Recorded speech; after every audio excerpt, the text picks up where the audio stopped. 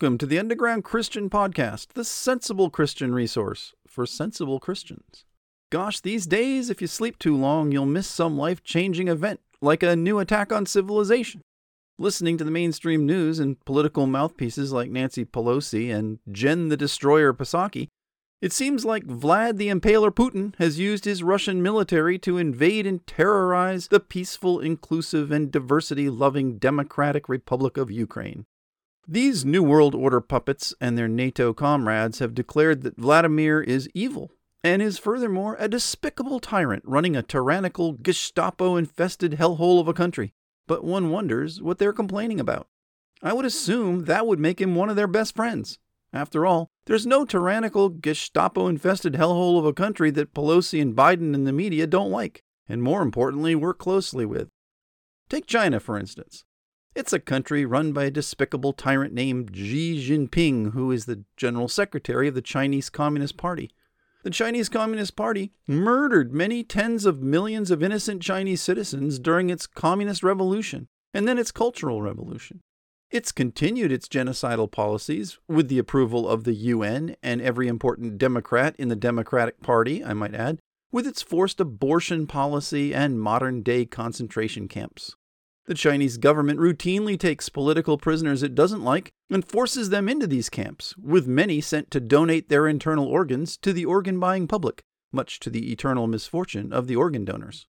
In fact, the Bidens and members of Congress and the NBA and many Hollywood personalities that the media adores drool over themselves kowtowing to the Chinese government just so they can get a pat on the back from Xi and a lucrative shoe contract with a company that employs slave labor in China. So naturally, these communist-loving Democrats have demonized Vladimir Putin. They got so angry with him that they severed important trade agreements. And since Europe gets most of its energy from Russia, that severing produced an immediate fuel availability crisis. Under normal circumstances, we might not really care.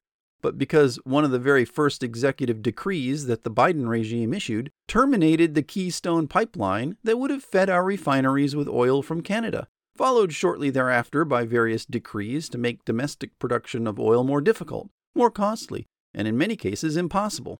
We are in the unfortunate position of having to compete on the world market for an increasingly short supply of oil.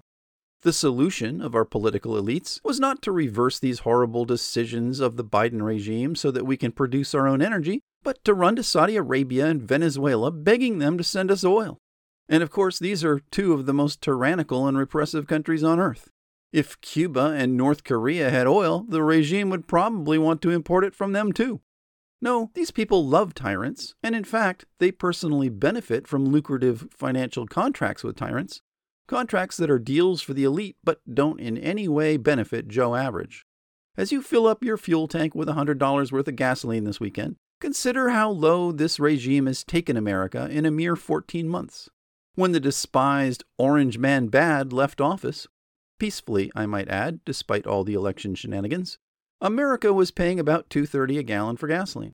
It was affordable because it was abundant due to our incredibly productive drilling and extraction efforts, so much so that we were actually energy independent for the first time in decades.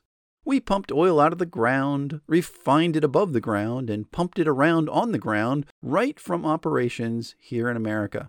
We made so much oil, in fact, that we'd begun to export it to foreign countries. And American producers accomplished this, mind you, during the COVID pandemic. But then, a regime took office with the apparent single-minded intention of destroying America as quickly as humanly possible, based on literally every decision and policy it's made and taken since that fateful day back in January, including the policy of demonizing Russia and deifying Ukraine. We should hardly be surprised that our rulers portray this conflict as a battle between good and evil, with the globalists representing good and the Russians representing evil, because the regime is filled with globalists who need an enemy to vilify and a crisis to export. So before you go joining the American mercenary force that's rushing to fight and die for Mother Ukraine, all with the blessing of the Biden regime and the We Oppose Terrorism Congress, consider the broader picture of what's going on and who America is really supporting. To do that, we need to back up in time and look at what happened after a collapse of Germany at the end of World War II. In the last episode, we were introduced to a Nazi SS officer named Werner von Braun, who was a Nazi weapons expert. In fact, he was the inventor of the infamous German V-2 rocket that bombarded and terrorized England. At the end of the war, the government forerunner of the CIA bought Werner a coffee, made a deal that he couldn't refuse, and flew him over to the United States to help us build some of those great rockets. He and his team of German and American scientists were so good at building these flying death machines that in 1950, the U.S. government moved him to Redstone Arsenal in Alabama, where they developed the first space launch vehicles, including the predecessors to our modern nuclear warhead-carrying ICBMs. In 1960, President Eisenhower moved the Redstone rocket group over to the newly formed National Aeronautics and Space Administration to develop the giant Saturn moon rockets. And in 1970, Werner became the head of NASA's strategic planning, where he lived out the rest of his government days in a Washington, D.C. office building, hobnobbing with the big boys. That's quite a journey for a humble little Waffen-SS officer. While Werner provided a pragmatic boost to America's Missile of Death program, he was symbolic of our government's broader secret treatment of the Nazi leadership team. A team that wasn't so much destroyed as it was dismantled and relocated to friendlier locales. The Allies zealously punished less useful Nazis they didn't like, and did what they could to make sure that the German companies would not outcompete the rest of Europe during the rebuilding effort. For example, they forced the massive German chemical and pharmaceutical conglomerate IG Farben, at the time the largest company in Europe and the largest pharmaceutical company in the world, to break into its 6 component parts. You might recognize a few of them. BASF is a modern electronics and chemical powerhouse. Bayer, or Bayer as they say, is one of the largest pharmaceutical companies in the world. Hoechst AG is a chemical company that later became Aventis. Agfa was a photographic materials company that is now Agfa Gavert, a producer of reproduction equipment. Griesheim Elektron was a chemical company that was broken up and absorbed by Hoechst and Siemens. And Chemische Fabrik was a chemical company that was broken up into several component parts that are scattered around Europe, and they still exist today. The physical elements of fascism were redistributed and absorbed into the victor's system, but the ideology of fascism lived on in the form of an infection within the business and industrial communities of Europe and America, and especially within academia. The ideological fascists had no intention of abandoning their precious human philosophy, so they simply rebranded themselves and continued on with their plans of global domination, kind of like what China did with communism. To make their rebuilding efforts easier, most of these closet fascists discarded the Hitlerian propensity to openly hate on Jews and blatantly promote eugenics programs. It isn't that they stopped hating Jews or abandoned their eugenics ideals, but they couldn't risk being associated with those activities in the post-war climate. It wasn't time, and so they publicly repressed them. Of course, there are always exceptions, like the large contingent of Nazi sympathizers in Ukraine, who resented the communist Russians for defeating their Nazi friends and taking over their country. The communists forced them underground for several decades, but once the Iron Curtain fell, they joyfully popped out and celebrated their newly found freedom by recruiting young and enthusiastic new fascists for their Nazi-themed militias. Paramilitary groups like the Azov Special Operations Detachment rose up to become part of the National Guard of Ukraine. The Azov Battalion has a wonderful logo that Wikipedia describes thusly. In 2014, the regiment gained attention after allegations of torture and war crimes, as well as neo-Nazi sympathies and usage of associated symbols by the regiment, as seen in their logo featuring the Wolfangel, one of the original symbols used by the 2nd SS Panzer Division, Das Reich. It can be a little hard to describe in a podcast, but the logo is basically a variation of the double lightning bolt used to form the SS logo, the lightning bolt representing the power of Satan in a mockery of the Bible, since Christ used the depiction of lightning to describe the way Satan fell from heaven to his prison empire here on the earth. Don't you like how Wikipedia says the regiment gained attention for allegations of torture and war crimes? Kind of like the German Nazis gained attention for allegations of concentration camp exterminations. There are other Ukrainian militias as well, like the paramilitary group The Right Sector, a group founded in 2013 which decided to become a political party, kind of like a lot of the Middle Eastern militias. Its commander, Dmytro Yarosh, is a member of the Ukraine parliament. There is the Adar Battalion and the Dnipro Battalion, both of which were founded in 2014, as well as lots of smaller local militias that are all proud Nazi-supporting fascists. Notice that most of these groups formed in 2013 and 2014. Let's see. Who was the American president back in 2013 and 2014? Oh yeah, Obama. And who was his vice president back then? Joseph Robinette Biden. American intelligence assets have been operating in Ukraine for a long time, long before Obama's presidency, but the personal involvement of the Biden crime family in Ukraine is somewhat more recent. He and other politicians like to do business with this upstanding country because they can get things done there, and politics on the left is all about getting stuff done, and fast. There was that day, for example, when Biden paid the Ukrainian government a visit, and the next thing you know, his son Hunter is on the board of directors of the Ukrainian oil conglomerate Burisma. Now, you might think that that is just because Hunter Biden is a knowledgeable oil and gas man, but that would be wrong. Hunter has no oil or gas experience.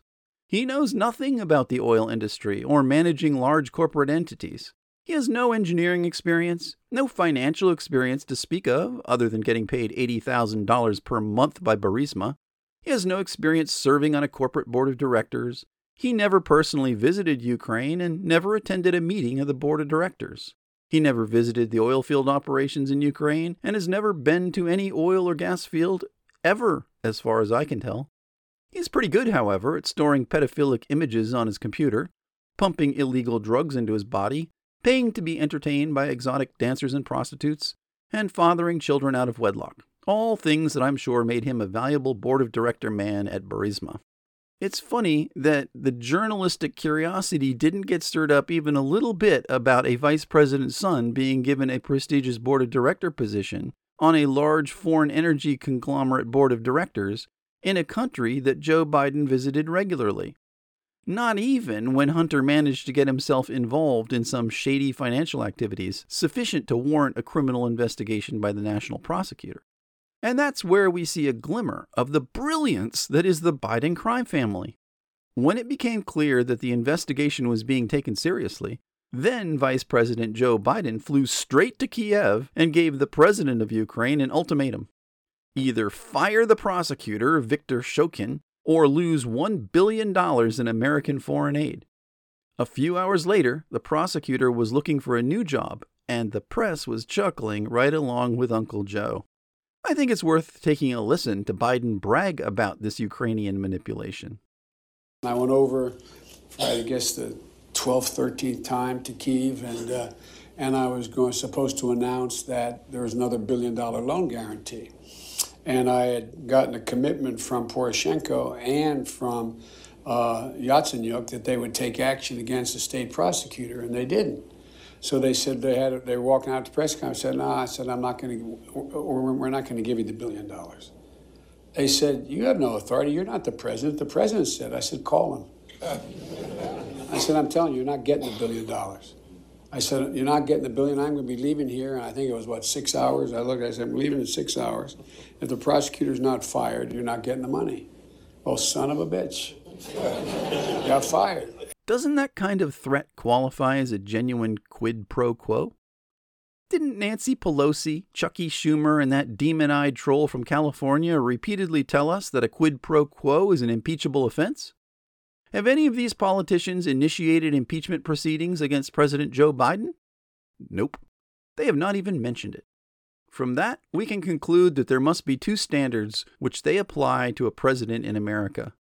One is a lofty, almost unattainable standard that Donald Trump and Republicans must meet, and the other is the extremely low, infinitely flexible standard that Democrat presidents must meet.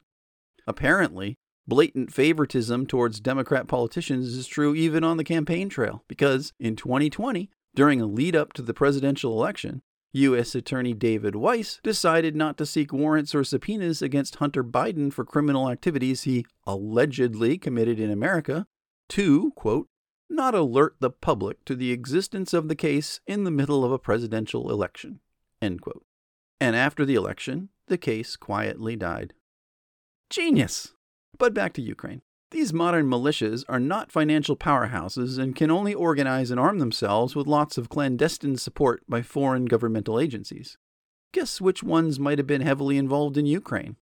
If you don't know but would like to guess, consider that once Putin entered the stage, the US government, NATO, globalist leaders, and the mainstream media all decided they love Ukraine and see nothing wrong with a few good old boys with swastikas fighting for the persecuted blue and gold. They see nothing wrong with supporting Nazi militias because this hidden governmental jewel fits their preferred governmental philosophy, serves their political purposes, and allows the US government to operate bioweapons facilities right in Russia's backyard.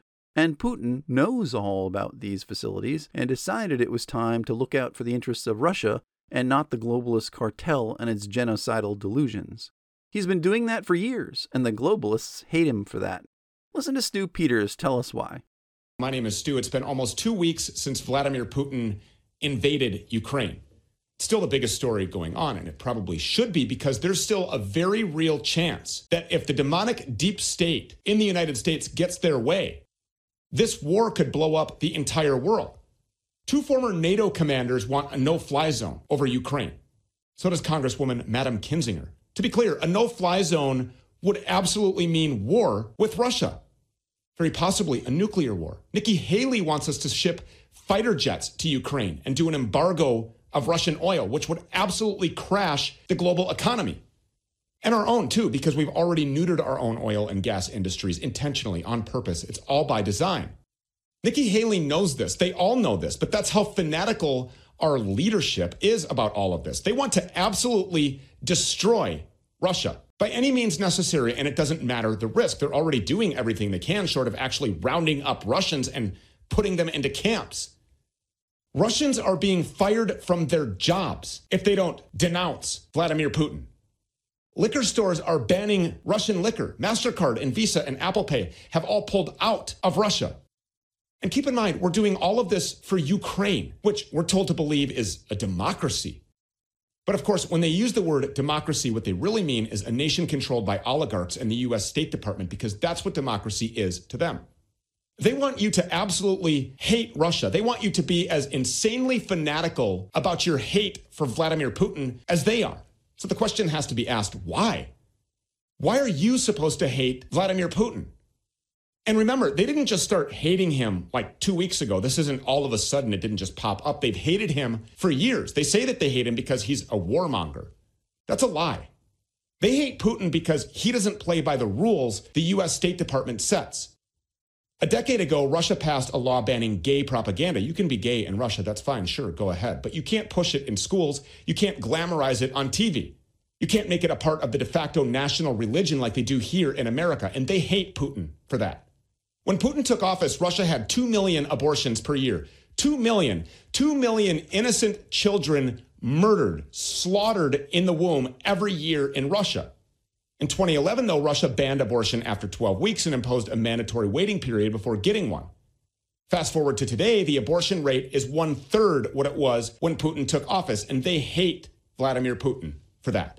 In contrast to Vladimir Putin, America elects politicians like Democrat William Smith of Maryland.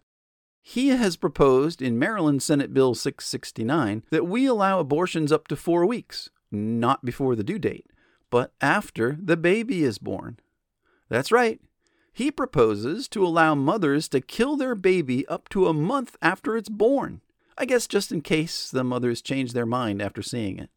Attorney Olivia Summers of the American Center for Law and Justice commented, "The bill also proposes a revision of the fetal murder manslaughter statute that would serve to handcuff the investigation of infant deaths unrelated to abortion." This is where most Democrats and many Republicans in America would like America to go on the topic of infant murder, otherwise known as abortion or infanticide. The Uniparty. They are two sides of the same coin. In comparison, Vladimir Putin is a virtual Mother Teresa toward the rights and practical protections of unborn children. That's enough of a reason for the globalist cabal to hate him, but they have many, many more reasons to compliment it. Before Putin took office, Russia was run by Boris Yeltsin, who let the West humiliate and plunder Russia. People's incomes fell to 1/3 what they were when the Soviet Union fell. But Putin changed all of that. He brought the Russian deep state under control. He kicked out the Rothschilds' banking system. He allowed the country to prosper.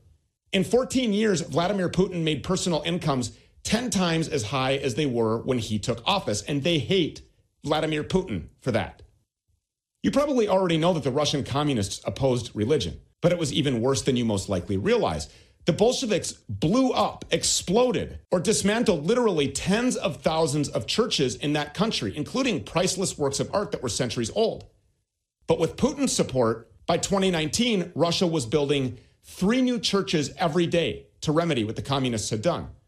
And this is Russia, not America, so the new churches are actually beautiful instead of ugly abominations. I encourage you to look up the Cathedral of the Russian Armed Forces or the Cathedral of Christ the Savior. When Putin took office in Russia, their murder rate nationwide was 30 per 100,000. That's worse than the murder rate in Chicago right now. Imagine that for an entire country. That was the situation when Putin took over. Today, Russia's murder rate is 5 per 100,000, lower than the United States is right now. In 2 decades, Vladimir Putin cut the murder rate to under 1/6 what it was before. And they hate Vladimir Putin for that. This is the real reason our elites hate Putin so much. He completely humiliates them by improving his country without being some slave to Washington. He protects his nation's culture instead of replacing them with migrants and promoting degeneracy. They tell you that Putin wants to rebuild the Russian Empire or something like that, or that he's Hitler and wants to randomly just take over all of Europe. That's a lie. Every conflict Putin has been involved in is directly related to the interests of Russia and the interests of the Russian people. That includes this one. Putin cares about the interests of Russians in Ukraine, and he worries about the anti-Russian NATO alliance that's getting expanded right up to his front door. Keep in mind, NATO was designed for one specific reason: to fight Russia. Vladimir Putin spent 2 decades pleading with U.S. diplomats to resolve these issues through negotiations, but our elites wouldn't budge, not a single inch. Well, now they got the war that they wanted so badly. But there's another reason that our elites love this war. Besides using it as a chance to take down Putin, they can use it to mask their own incompetence. Already, we've seen the press blaming inflation and shortages on Russia, even though both of these things massively predate anything in Ukraine. It's just a huge lie. They also like this war as a distraction. Last week, mask mandates went away in Maryland, Delaware, Massachusetts, Connecticut, and in New York. And within 2 weeks, they'll be gone in California, Oregon, Washington, and in New Jersey. Overnight, Democrats are just trying to pretend that they didn't terrorize our children and blow up our economy in a fit of COVID hysteria. They're trying to just make things normal again and thinking that we'll thank them for beating COVID, when in fact, they did nothing to beat anything. As a matter of fact, most likely were involved directly with intentionally manufacturing and engineering and releasing some sort of bioweapon virus out of a Wuhan, China lab. COVID did what all viruses do. It just naturally went away.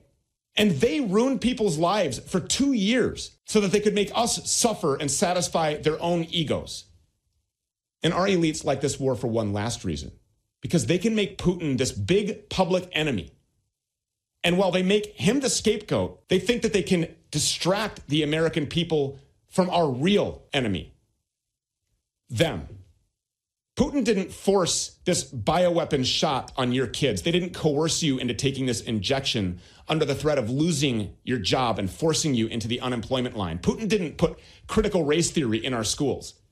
Vladimir Putin didn't tell us that Jussie Smollett was a victim and that George Floyd was a saint. He didn't let rioters run wild in 100 different cities, causing $12 billion in damage over a 3-month period last summer.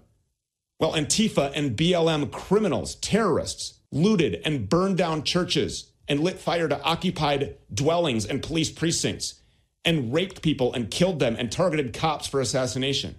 All in the name, by the way, of that career criminal home invading thug who died of a fentanyl overdose on the streets of Minneapolis. Vladimir Putin didn't let sicko doctors castrate your kids. The same people who brought you Orange Man bad, vaccine good, and riots good now want you to just mindly believe Putin bad. They want to fight a war for democracy in Ukraine to make you forget that they killed democracy right here in the United States. Don't let them. This is as good an analysis as I've heard on the affairs unfolding in Ukraine and the way they reflect on the government of America. Do you still think America is God's country? According to the Bible, God punishes 3 categories of wayward people. He punishes individuals based on their own sinful behaviors. He punishes governments for the sinful behavior of the leaders towards the people they govern. And he punishes nations for the sinful behavior of its government toward other nations and other people. God does not hold anyone responsible for the sins of other individuals, Ezekiel 18:20, which is good because we have enough problems with our own sins. It may surprise you, however, that God does hold the people of a nation responsible for the wrongful acts of their own government. To the extent that we support and participate in the wrongful acts of governance, we will bear responsibility for it both in this world and the one to come. Exhibit 1 is the destruction of Babylon. God utterly obliterated the Neo-Babylonian Empire as punishment for destroying what remained of Judea, killing tens if not hundreds of thousands of people, and destroying the Jewish temple in Jerusalem. He said Babylon would cease to exist, and to this day all that remains of the empire is a big rock pile and a very faint memory. To appreciate the magnitude of its destruction, it's helpful to picture what it was like just before its fall. The city was shut up tight as a drum behind its 40 miles of walls, considered one of the wonders of the world. It had 2 primary defensive walls and a third wall built by Nebuchadnezzar. Herodotus said the walls were 85 feet wide and 335 feet tall, with hundreds of defensive towers soaring above them. Might be a little bit of an exaggeration, but they were big. The main gate was 47 feet high and 32 feet wide. The city had 25 fortified gates protected by massive bronze doors. The walls were separated by enough space to easily turn a chariot around and grow food in the event of a siege. The city had an inexhaustible built-in water supply for the community in that a river ran right through the middle of it. It had enormous gardens and years of stockpiled grains to provide the inhabitants with ample food, and it was wealthy beyond imagination, possessing not only vast amounts of gold and precious materials, but technologies that were unknown or unobtainable in most of the rest of the world. The wealth of Babylon was legendary, and Babylonian soldiers were abundant, well-trained, and professional. So despite a massive Persian army that was encircling it, the Babylonian people were probably feeling pretty confident about their security. Maybe a few of them had the tiniest nagging hint of unspecified anxiety tugging at their hearts, but probably not too many. The city leaders were certainly feeling secure enough. They had a drunken orgy the night of the disaster that fell on the city. In a single night, all that wealth, power, and security suddenly vanished in an unprecedented cataclysmic disaster of infiltration, murder, and destruction, exactly like God said it would. The disaster came by a pathway no one expected. The Persians had diverted the river water just enough to lower the surface of the river below the protective gates to allow their army to enter the city through the water system. Is there a similar nagging sense of anxiety today in America? Does it seem like something ominous and vaguely threatening is lurking somewhere nearby? It should, because something is. And that something is a war. Oh, it's not a shooting war, not yet. It's a covert war that is gradually evolving into a shooting war. Europe, NATO, and the American government are seemingly doing everything they can to goad Russia into a fight over a country that has no strategic value whatsoever to America or its allies, a country that's run in large part by overt Nazi sympathizers. What is the value of this war, especially given the risks of a nuclear exchange of the involved parties? Why would supposedly rational political leaders risk a nuclear confrontation? Well, there's always a reason, and the rah-rah cheerleading for freedom excuse that was rolled out by the government and media stinks of clumsy propaganda designed to mask the real reason or reasons for our involvement. One reason might be to secure the 20-something bioweapons laboratories the U.S. Defense Department has been operating in Ukraine. And no, this is not a conspiracy theory. It's been confirmed not only in many government document releases and website pages before they were taken down, But it's also been confirmed by Undersecretary of State Victoria Nuland, despite the media's desperate attempt to cover up the story. Does Ukraine have chemical or biological weapons? Ukraine has biological research facilities, which, in fact, we are now quite concerned Russian forces may be seeking to gain control of. So we are working with the Ukrainians on how they can prevent any of those research materials from falling into the hands of Russian forces should they approach. Now, don't be deceived by those carefully selected words. These are not medical laboratories created to find a cure for the next bad flu season. They are level 3 and 4 bioweapons laboratories working on gain-of-function manipulation of DNA to produce novel new viruses for offensive weapons purposes. And given that some of these laboratories were looking for Russian citizens, or citizens with Russian descent for their testing and research, there's a strong suspicion that the viruses were being genetically modified to preferentially attack certain ethnic groups, like white Russian people. Researching these kinds of weapons right in Russia's backyard is kind of a hostile act, kind of like an act of war. Merriam-Webster defines war as 1. A state of usually open and declared armed hostile conflict between states or nations, or 2. A state of hostility, conflict, or antagonism, a struggle or competition between opposing forces or for a particular end. In the first definition, the main quality is armed conflict between states or nations, which they helpfully qualify as usually openly declared.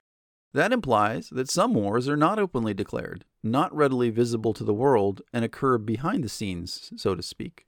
The second definition is a struggle between opposing forces or a struggle for a particular end. The implication of that definition is that a war can occur between large, powerful entities that are large enough to involve the general public. So war, in the broad sense, is a conflict between two or more large political entities or organizations that is designed to achieve a particular end. They say the first thing to die in a war is the truth. If that's true, and if we're at war, then we should expect the propagandists to come out and to manipulate public perception to facilitate the desired goals and objectives in the war. Dictionary.com defines propaganda as information, ideas, or rumors that are deliberately spread widely to help or harm a person, group, movement, institution, nation, etc. If the information being spread widely happens to be true, accurate, and complete, then it's not propaganda. It's truth. Propaganda always involves deceptions, lies, half-truths, and false information that's directed against a person, group, movement, institution, nation, etc. And that's because propaganda is goal-oriented. That which furthers the goal is beneficial, and that which impedes the goal is harmful. The Western media, which is supposed to guard truth, has become a lying propaganda machine. The press is trying to help the U.S. government by suppressing true information that makes the government look bad or exposes its nefarious goals, and by promoting false information that helps achieve those goals. It does the opposite with the information about Russia. A press that speaks for and advances the agenda of a corrupt government is a corrupt and dangerous press. There's a word for a political system where government and private interests work cooperatively to achieve a corrupt agenda. It's called fascism. Dictionary.com does a particularly bad job defining the essence of fascism and chooses instead to define one particular type of fascism that was popularized by the Nazis. It defines fascism as a governmental system led by a dictator having complete power, which is a dictator, forcibly suppressing opposition and criticism, regimenting all industry, commerce, etc., and emphasizing an aggressive nationalism and often racism. Now, this is a wonderful description of Hitler's fascist state with a focus on the social applications of his personal ideology. But it's a terrible definition if you want to understand the root substance of fascism and why it has been so popular historically. And I think it's been deliberately made that way, just to obscure the real definition. Now, I don't argue that Hitler's dictatorship was terrible, or that tyrannical dictatorship in general is the logical endpoint of fascism, but the process of getting to that endpoint is completely left out of the definition. If we don't understand the process, then we're very likely to repeat it because we will not see the path to fascism's success, much like the Babylonians did not see the path to the Persian army's success. And this is what the propagandists are hoping for.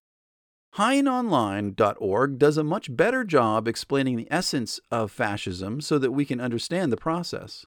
The website reads, "Fascist economics advocate for self-sufficiency and individual profit, but promote government subsidies of corporations.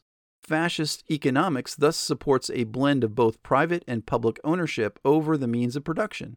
There is an emphasis on private profit, but at the same time, the national interest is ultimately more important." That's the end of it. Like communism and socialism and capitalism, fascism is an economic system first and a political system second, something that must be appreciated to understand where we are today. We're living in a society that's all about economics. The most powerful people alive are the billionaires whose wealth comes out of our economic system. Tyrannical governments have a nasty habit of forming from economic systems that help advance their agendas.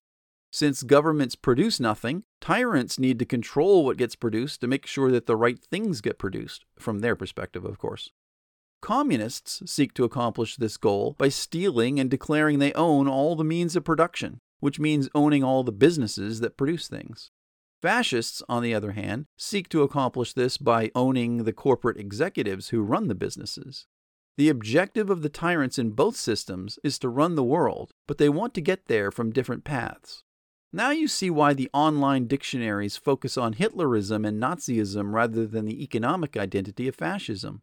It's the economic system that makes people fascist.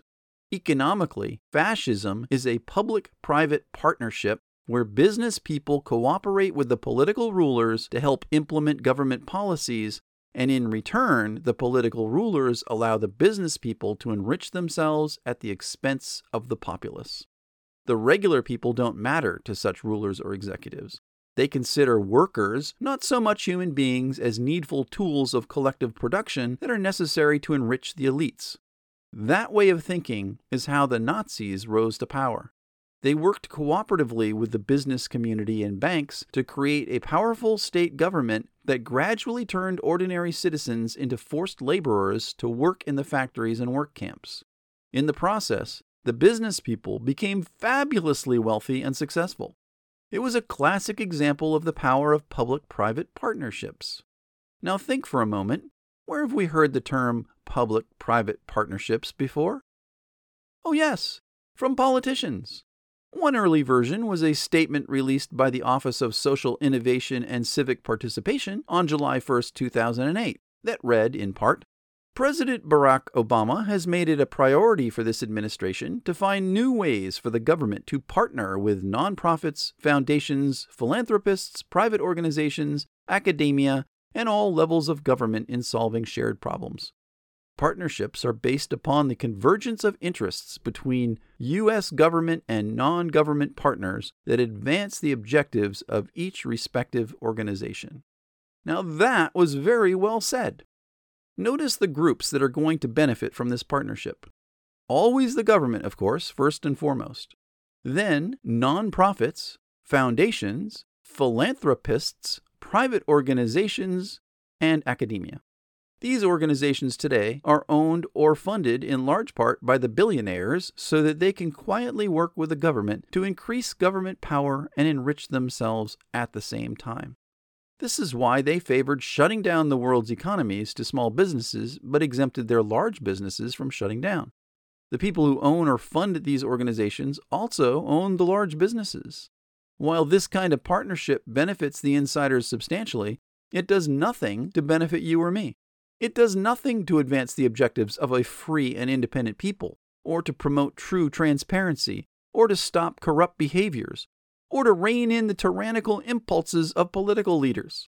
If your respective organization does not share the same ideological vision as the government, then your organization will be marginalized, shunned, and shut down if at all possible. And that's how fascism works. It's ironic, then, that almost 80 years after the end of World War II, the new fascists are fighting the new communists for world domination, and the battle has been taken to Ukraine. We are facing the unpleasant reality of a government takeover by political tyrants and despotic wannabes who would rather rule by edict than submit to the limitations imposed on them by the American Constitution and the people. They work with our most powerful business interests to stifle any hint of opposition, punish those who try to expose what's going on, and impose their will on those who are unwilling to be tyrannized.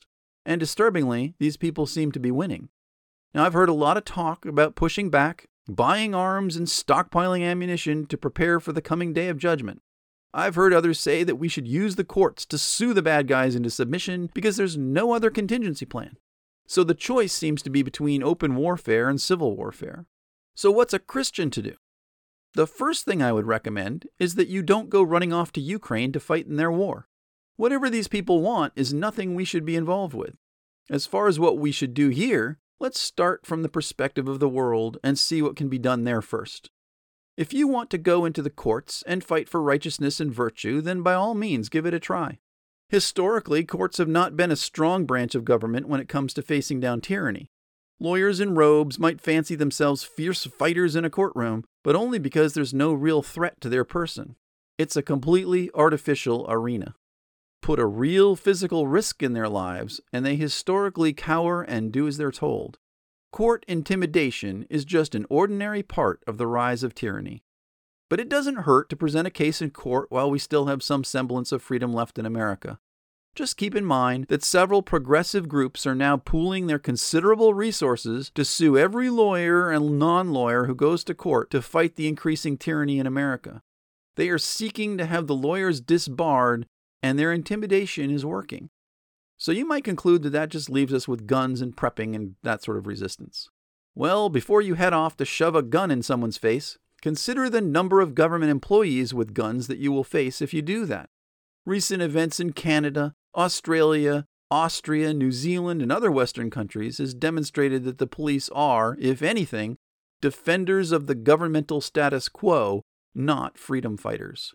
And they are very well armed. If the situation ratchets up to involve the military, then know that they are going to be far less patient with you than even the police, and they have much bigger guns. If these institutions decide to turn violently against the American public, for all the guns the public has, the battle will not last very long.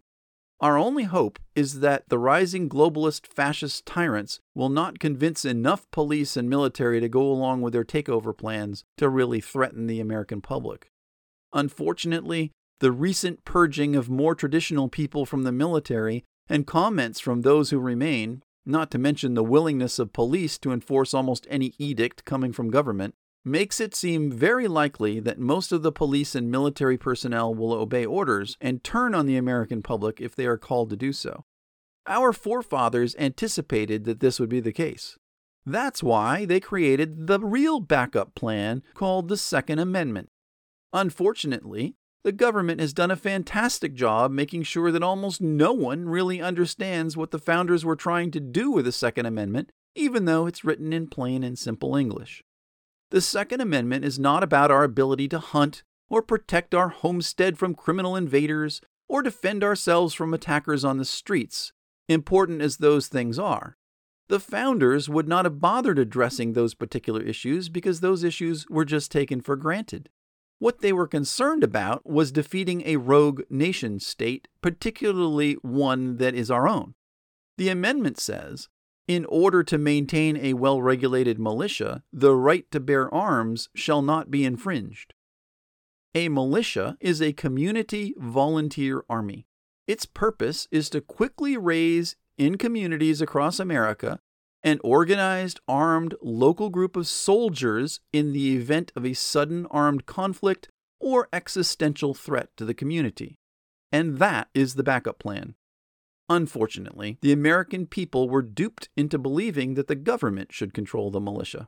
When the federal government claimed that the National Guard is the militia rather than a reserve component of the regular army, which is what it really is, most people believed them. But a military organization controlled by the government is the antithesis of a militia. A militia exists, in part, to provide resistance to a government that gets out of control. The well-organized part means trained, equipped, and able to cooperate with other local militias, because in a war, the more people who can cooperate with each other, the better off they are. As far as weapons go, the founders contemplated that the militias would have the same weapons that the government possessed. The militia was to be a counterforce to a standing army, and that can't be done by limiting it to possessing antiquated or inappropriate weapons. Now, that doesn't mean that Joe Hamburger militiaman should go around shouldering an M4 rifle down Main Street in his civvies, but it does mean that the militia should have M4 rifles available to its members. Since we obviously don't have any militia, well-regulated or otherwise, the contemplated last option has been removed from our toolkit. Now, I'm not suggesting that you give up your arms to the government, but you should understand what you can realistically expect to accomplish by resisting the modern U.S. Army. Personal arms are for personal protection, not armed resistance to determined tyrant armies. Are Christians allowed to use weapons for self-defense? Well, that's a hot-button issue. We'll leave that for next week. With regard to what Christians can do in a situation with an out-of-control government, we can only do what we're instructed to do in Scripture, unsatisfying to our flesh as that might be. We are to withdraw from the unfruitful works of darkness and refuse to participate in any of it, and we are to prepare ourselves for persecution. Go read Daniel and find out what his friends did. That's what we're supposed to do. You see, if there is one thing that tyrants really hate, it's people who resist them on principle, especially when that principle involves issues centering around Jesus and the Bible. Bad times are coming, so Christians had better get used to the idea of being on the short end of tribulation. But whether the persecution comes or not, we are to be a shining light on a hill. We are to stand for the truth, stand for God and His laws, and not compromise with the world. If we see someone being wronged because they are standing for truth and real justice, not the invented, inverted, twisted forms of justice we have these days, then we need to support that person. If we see someone in need, then we should help that person. If we discover that someone has not heard the gospel, then maybe we should try to open a conversation with them about it. When we are reviled, we should bless, and not sarcastically. When we are defamed, we should not defame back, but we can address the defamation. When our enemies are in need, then we should help meet that need as long as it doesn't help advance the objectives of the world. And most important of all, we should always tell the truth. The truth is from God, and lies are from hell. Just don't expect to get a real favorable response when you speak truth, because lots of people, including some Christians, don't really want to hear the truth about many things, like the current state of our government. There's nothing in these commandments that would call for us to insult, defame, mock, antagonize, steal from, lie to, fight, or kill our fellow brothers and sisters, whether they are in Christ or out of Christ. Believe me, as an ex-army guy, there are times that I really want to do some of these things to certain people. I don't usually want to help my enemies, but that's what Jesus calls us to do.